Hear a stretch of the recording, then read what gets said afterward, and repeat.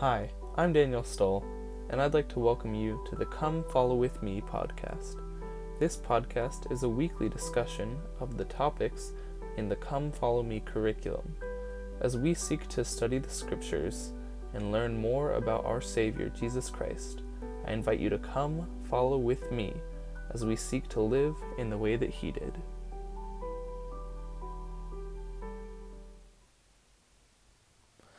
Hello everyone, and welcome back to Come Follow With Me. I'm your host, Daniel Stoll, and today I have a small announcement to make.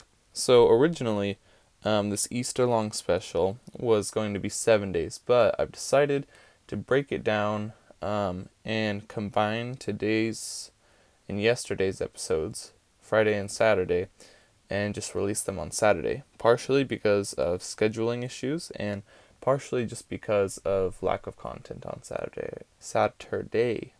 Wow. Anyway, so that's just a quick explanation for why there wasn't a Friday episode actually. And let's get straight into the source material now. I'm excited. So Friday was a huge day, but Saturday has very little. So I decided to just combine them and throw them into one. So if you're thinking about it, just as we're going through the week, the point of this is really just to give you a daily reminder of what was happening in this week during Jesus' life, right up to and following his crucifixion. So Friday, we start with Christ is taken and he's put on trial. And we know the story of there's a criminal, Barnabas, and all the people. This is what gets me so sad, is Christ, who has done nothing but good. All the people have talked and lied and resisted goodness so much to the point where they would rather release a known criminal among them than allow the Savior of the world to be free.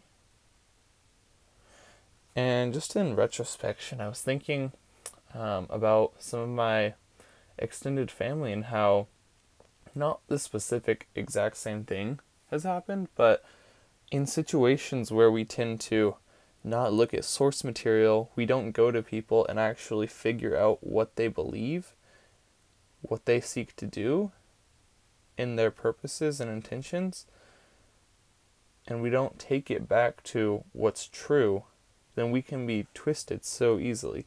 People will lie all the time. Members of the church know this for sure. The other day I was reading comments on a video, and somebody was saying, well, the Mormons believe in Satan's brother. I was like, well, if you're talking about Jesus Christ, yes, we do.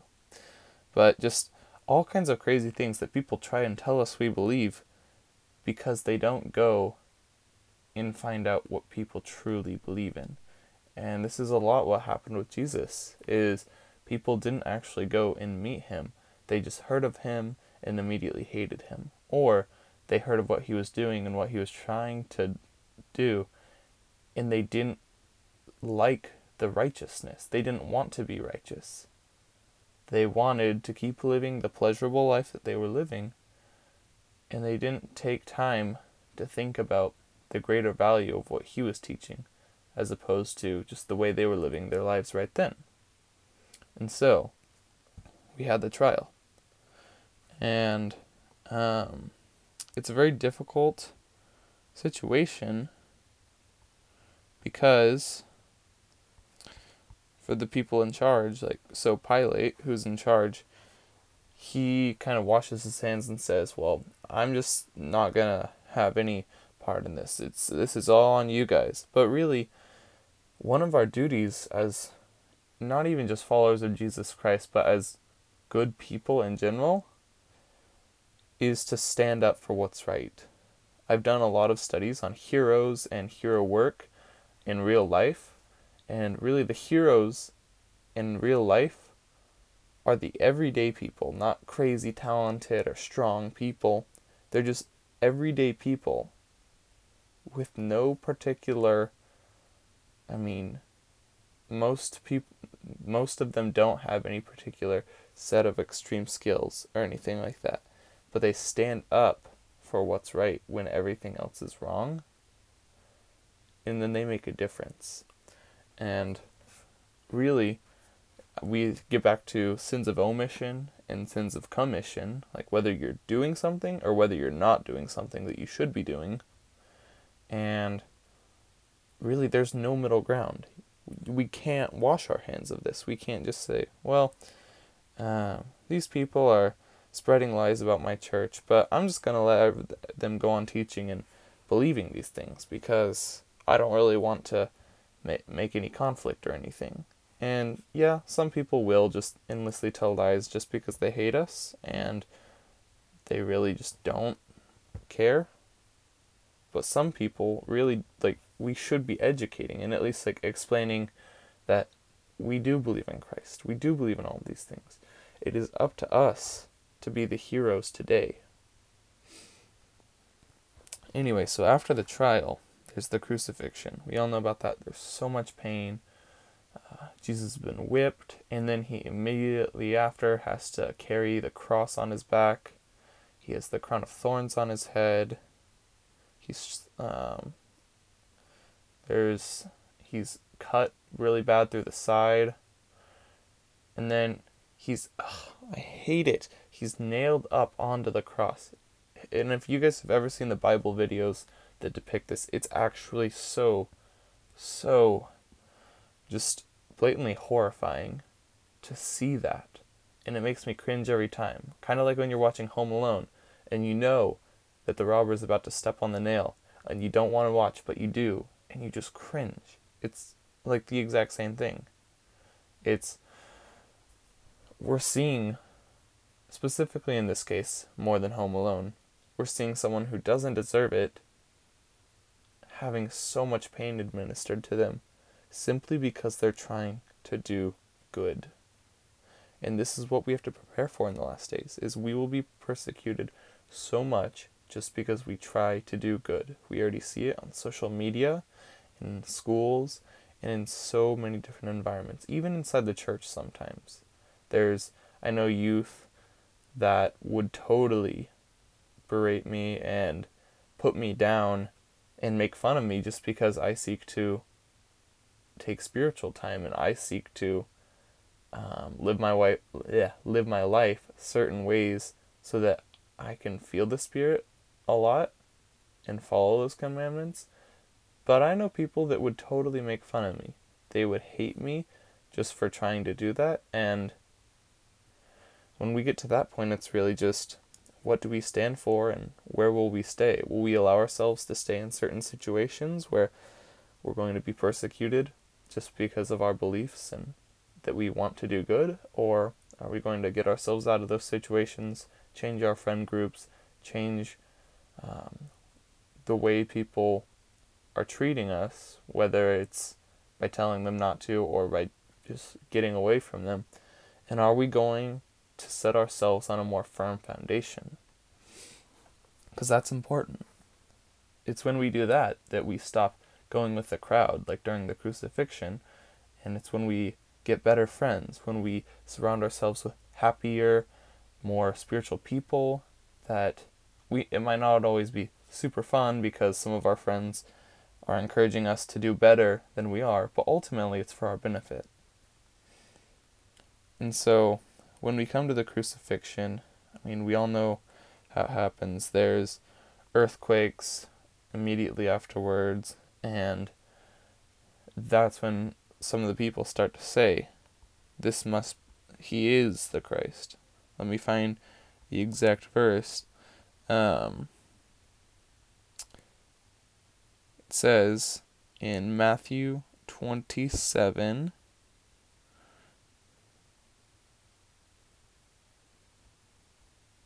yes, it's Matthew 27, closer to the end of the chapter. Christ has just died, and then it says, "And behold, the veil of the temple was rent in twain from the top to the bottom, and the earth did quake, and the rocks rent. And the graves were opened, and many bodies of the saints which slept arose, And so specifically, this is talking about resurrections and things like that. Now when the centurion and they that were with him, watching Jesus, saw the earthquake and these things that were done, they feared greatly, saying, "Truly, this was the Son of God."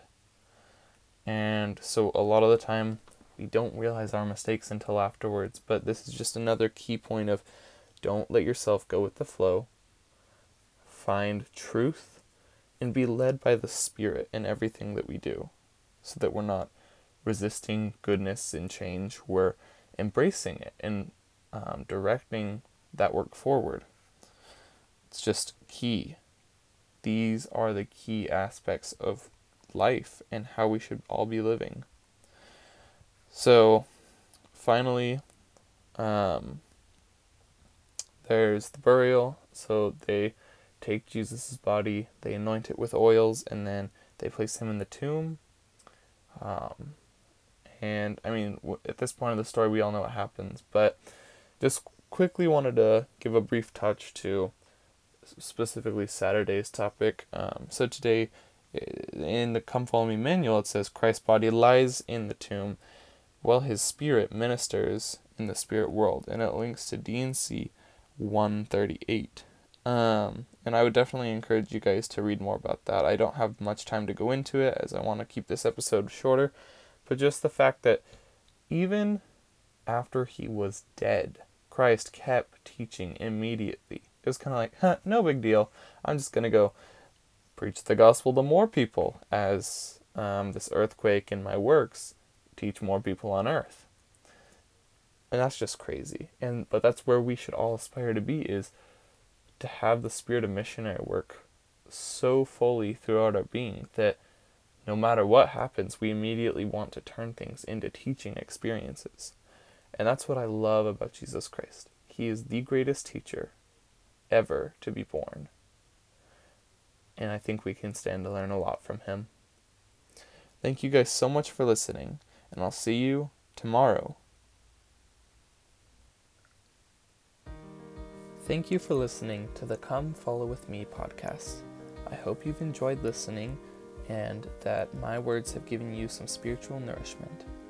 Come back next week for more learning about the scriptures and next week's Come Follow Me lesson. Please like, subscribe, and leave comments. I really appreciate any help and tips you can give me, and I just hope that I've helped you guys in your personal study. Thanks so much.